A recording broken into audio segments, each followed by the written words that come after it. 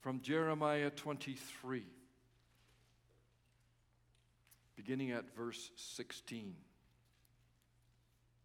or verse 16, yes. This is what the Lord Almighty said. Do not listen to what the prophets are prophesying to you. They fill you with false hopes. They speak visions from their own minds, not from the mouth of the Lord. They keep saying to those who despise me, the Lord says you will have peace. And to all who follow the stubbornness of their hearts, they say no harm will come to you. But which of them has stood in the counsel of the Lord to see or to hear his word? Who has listened and heard his word? See, the storm of the Lord will burst out in wrath, a whirlwind swirling down on the heads of the wicked. The anger of the Lord will not turn back until he fully accomplishes the purposes of his heart. In the days to come, you will understand it clearly. I did not send these prophets, yet they have run with their message. I did not speak to them, yet they have prophesied. But if they had stood in my counsel, they would have proclaimed my words to my people, and they would have turned them from their evil ways and from their evil deeds. So far, the reading from the book of Jeremiah, and then for a few verses from Romans chapter 10.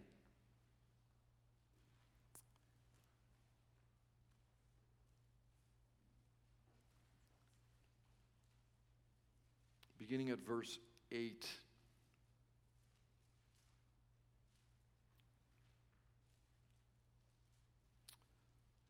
What does the word say? The word is near you. It's in your mouth and in your heart. That is the word of the faith we are proclaiming.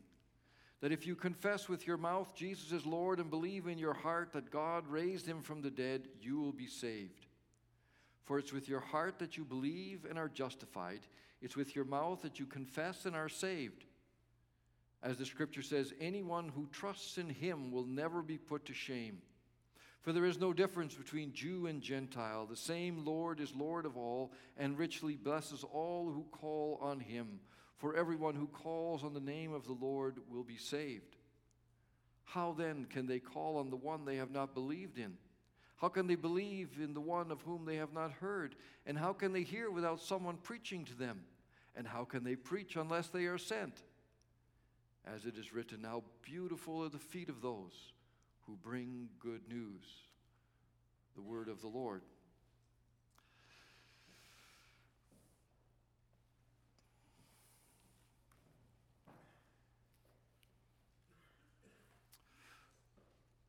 Brothers and sisters in Christ, Carter and Susan and their two children moved into Kitchener because of Carter's new job in the tech industry.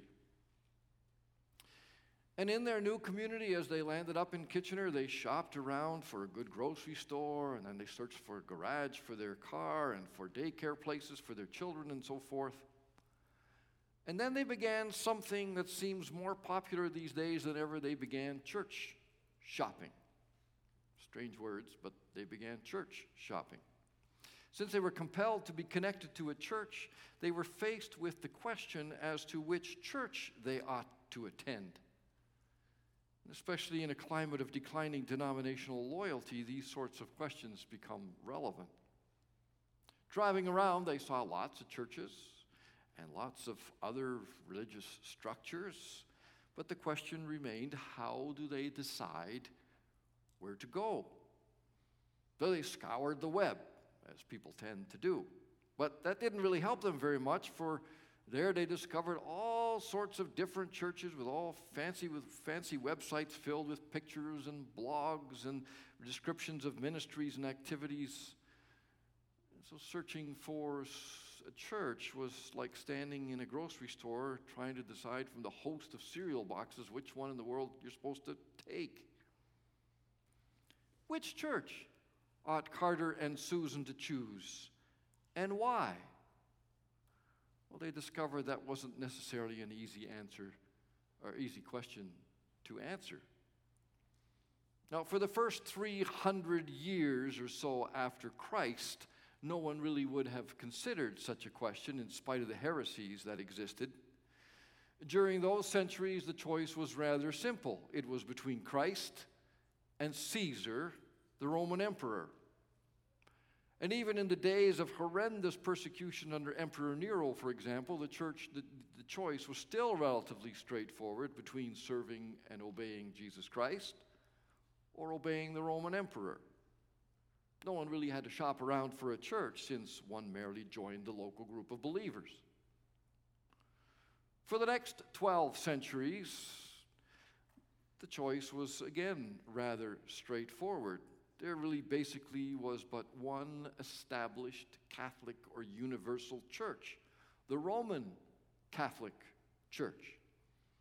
It dominated life in the Western world, which even today can be physically seen in many towns and cities of Europe, where the skyline is dotted with church steeples. Traveling through Quebec, in our country, even today, one can see something of the former dominance of the church. Now, joining a group other than the Roman Catholic Church in those days meant that you lived under a constant threat or discipline by the established church. So Carter and Susan's questions would have made very little sense to the people in the 13th or 14th centuries. But at the time of the Reformation in the 1500s, people had very little choice. Even at that time, they had very little choice. But all of that began to change, at first slowly and then much more rapidly. And it wasn't really until the 18th century that the couple's question could be widely understood. Today, it's asked all the time as people move from one community to another, and as our society becomes increasingly transient, and as people lose denominational loyalty. So how is one to answer the question posed? Which church ought Carter and Susan to choose, and why? As they shop around, what ought they to look for? Which church ought you to attend? I know that many of you in the choir are probably attending church where your parents go. But what about when you leave home and go and live on your own? What will you do then? Where will you go? How will you decide where you go? Now, in answering such questions, people come at it from all different angles. Some will suggest that you ought to make a choice of church on the basis of one's social needs. Are there other youth in the church? Are there decent programs? Is the church all about themselves, or is it about the neighborhood? How much outreach does the church have? Is the music up to date? Are people welcoming and friendly? Will I be accepted for who I am as I am? Is it a safe church? Are the nurseries up to date and safe? Is it a place where I can leave my child without much concern for his or her well-being?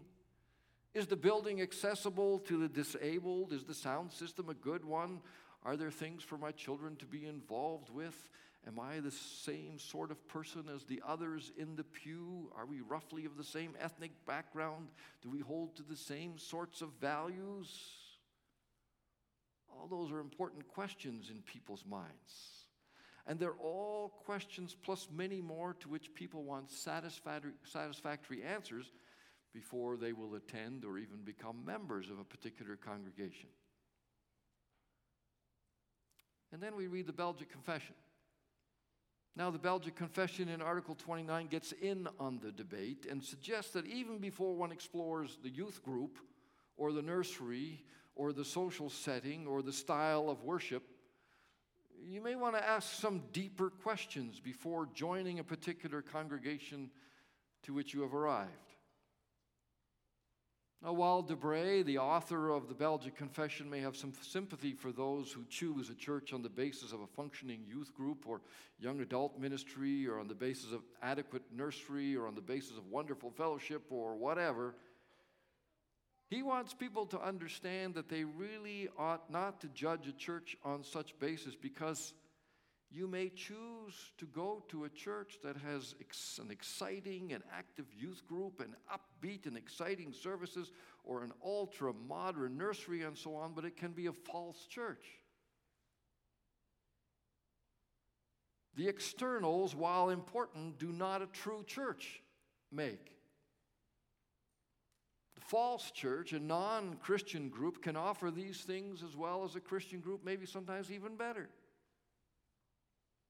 Not every organization that calls itself a Christian church may be deserving of that name, and so you need to do your homework. Now, I hear it so often. I hear it all the time when I go visiting and when I meet with people. There is no difference between churches, really.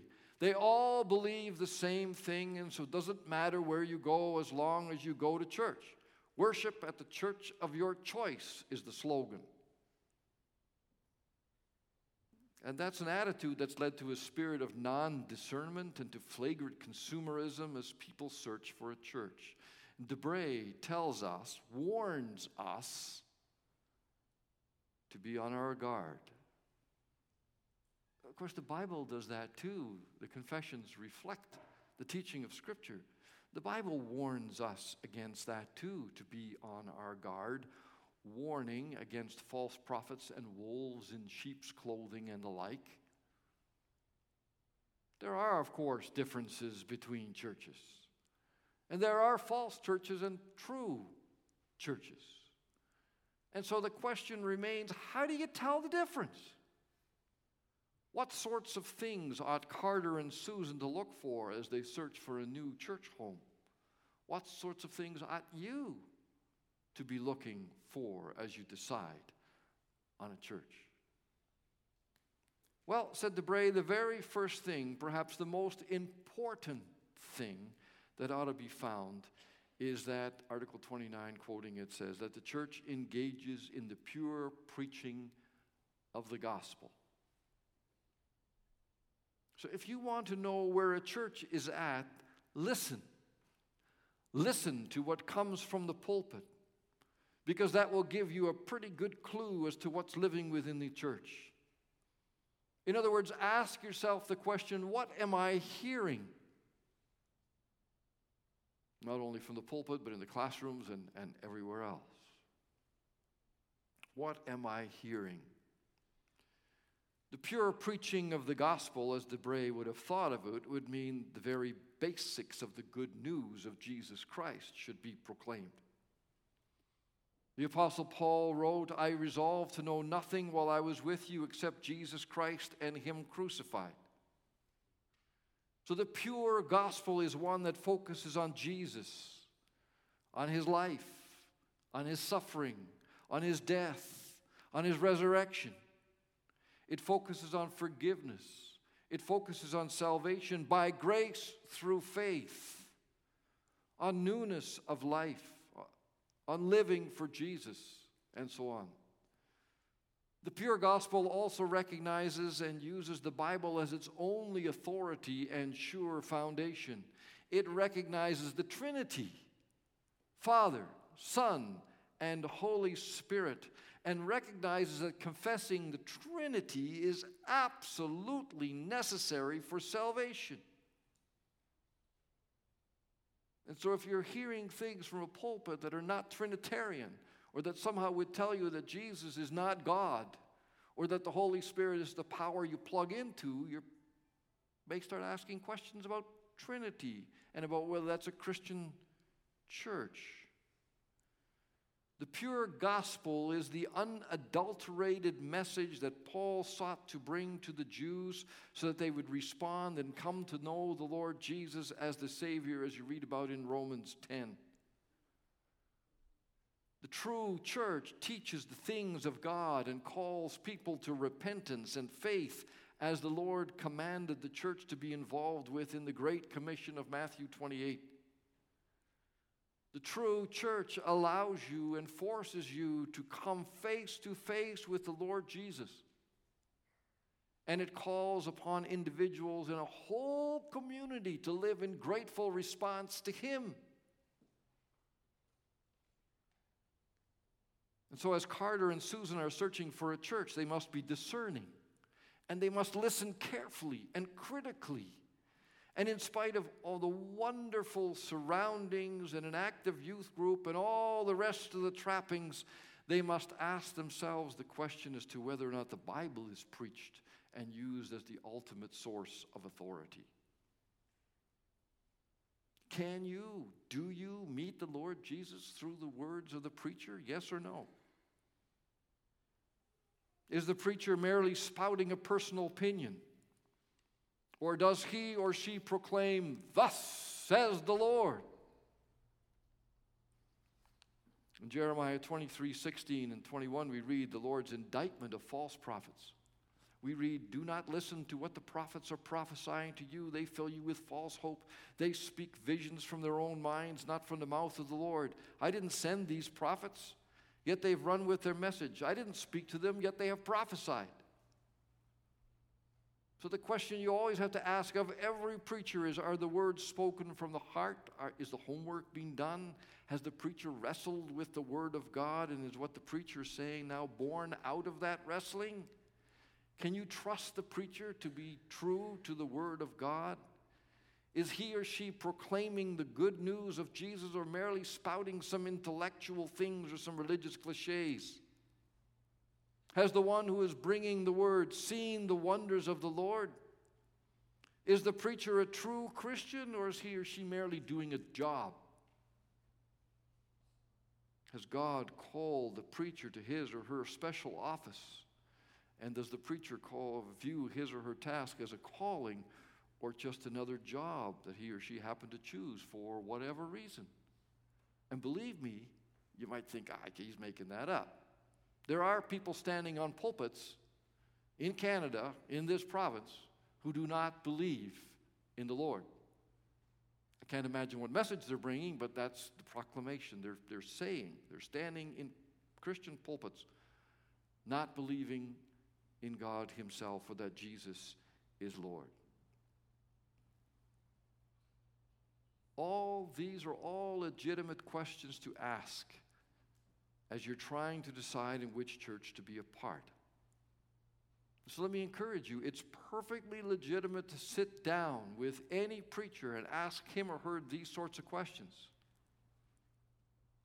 That's okay. Challenge, sit, visit. You are concerned, after all, to receive the pure preaching of the Word. And it's not too much to ask of any preacher that the Word of God be opened, that the gospel of reconciliation be proclaimed. Sir, we wish to see Jesus ought to be the expectation of everyone who comes to worship. And a preacher has an obligation to present Christ and him crucified. To be so discerning, however, will require some Bible knowledge on Carter and Susan's part. It's going to require some homework on their part.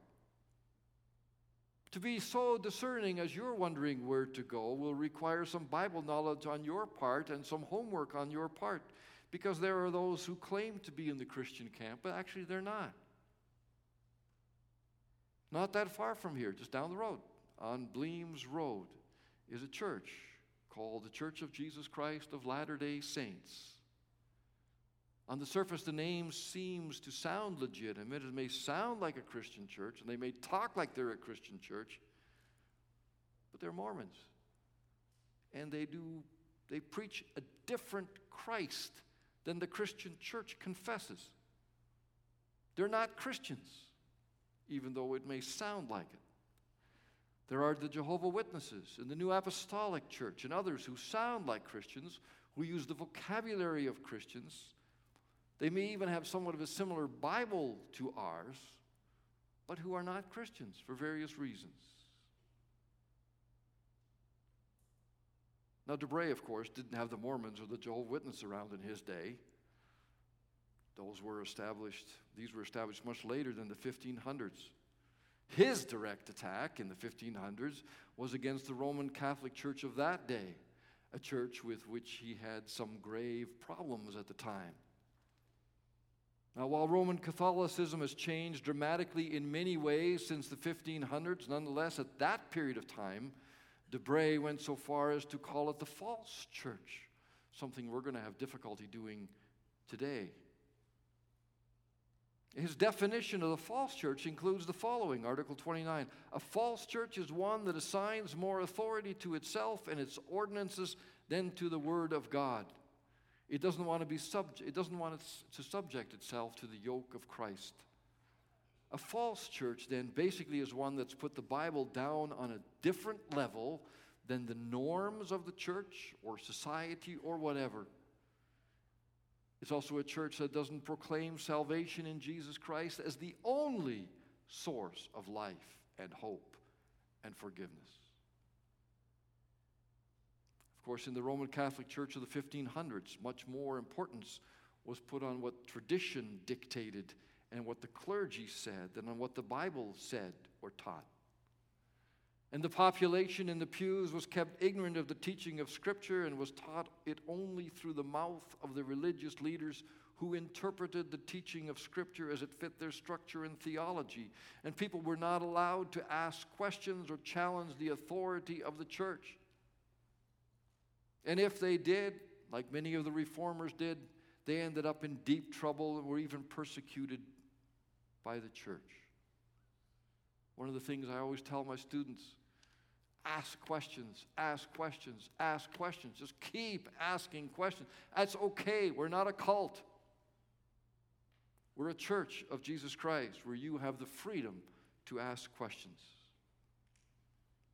When the church begins to attach more priority to tradition than to the Word of God, some questions need to be asked. When all that is proclaimed from the pulpit is law and rules, serious questions need to be asked.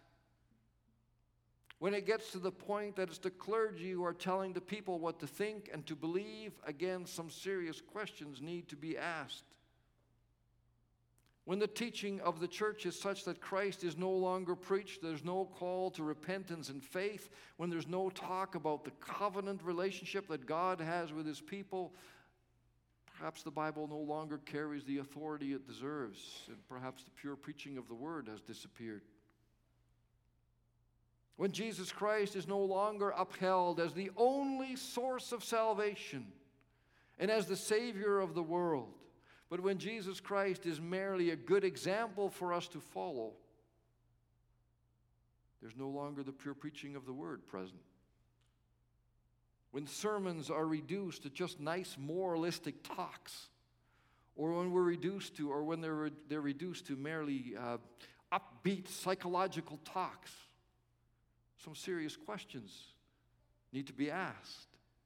In other words, when the only thing that you ever hear from the pulpit is be good, be good, be good, in the top 10 lists of how to be a good Christian, some serious questions need to be asked.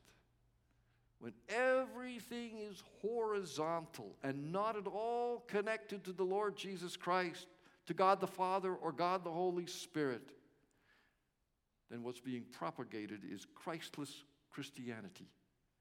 And if that's what's being propagated, questions need to be asked. When the message from the pulpit is merely what people want to hear rather than what they ought to hear as based on the Scriptures, the pure preaching of the Word is not taking place, and some questions need to be asked about the trueness of the church.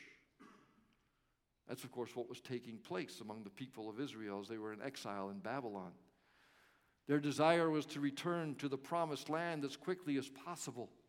And going to the religious leaders, they asked for advice and for a word from the Lord. And trying to be popular, the prophet said that the Lord had told them that the people would indeed return to the promised land, and very quickly. They told the people exactly what the people wanted to hear. And it must have made those prophets popular with the people who were desperate to get back to the promised land. But the Lord declared that these prophets were merely spouting their delusions of mind. Their prophecies were ones of peace and prosperity for the people, when actually there would be no peace and prosperity, because the people had been disobedient and had done nothing to change. And despite the fact that the people continued in sin and did not repent, the prophets continued with their false prophecies. And God said of them, But which of them has stood in the counsel of the Lord to see or hear his word? Who has listened and heard his word? It's a rhetorical question to which the answer is no one. Not one of the prophets that are declaring to the disobedient people that there would be no peace or no harm to the disobedient people have stood in the presence of the Lord and speak his words. They're merely making things up, and the things that they are making up are destructive to the salvation of the people. All down throughout history, there have been false prophets who have declared what the people want them to declare. Even today, I have to laugh so often, but even today, the airwaves carry the voices and the images of those who declare health and wealth for those who but claim the promises of the Lord. As one writer put it, at its core, the health and wealth gospel teaches that God rewards increased levels of faith with greater amounts of wealth. In other words, wealth and holiness are connected. The more holy you are, the richer you will be. If only that were true. It's not. The prosperity gospel, as it's often referred to, is dangerous, not the pure preaching of the word. And yet they're incredibly popular preachers. What are you hearing from pulpits and in church classrooms? The pure preaching of the word is the first mark of the true church. Is God's word clearly and honestly being preached? To answer such a question, one must be discerning and must be careful not just to swallow anything that is being taught. Everything's got to be checked in the light of the rest of the Scripture, which means, of course, that we better know our Bibles. So where do Carter and Susan begin in answering their question about which church they ought to attend? Where do you begin in answering the question? By listening to what you are hearing. Amen. Father in heaven, we praise you for your word. A word that leads us to the Lord Jesus Christ as the only source of our salvation. We pray, O Lord, that we may be true to that word. And as preachers too, that we may be true to that word and forgive us when we are not. We thank you, Lord, that you gave to your people the Bible, a book in which we can read so clearly what it is that you have done to make all things new through Christ Jesus. We pray, O Lord, that we may be good students of that word and good stewards of that word. Make us a discerning people, a people who ask questions and who wonder about what we are hearing. And we pray, O Lord, that we may be a people who are true to you. Bless the ancient words that are spoken week after week. And we pray, O Lord, that through it your church may grow and may increase. To you be the glory. And we pray in Jesus' name. Amen.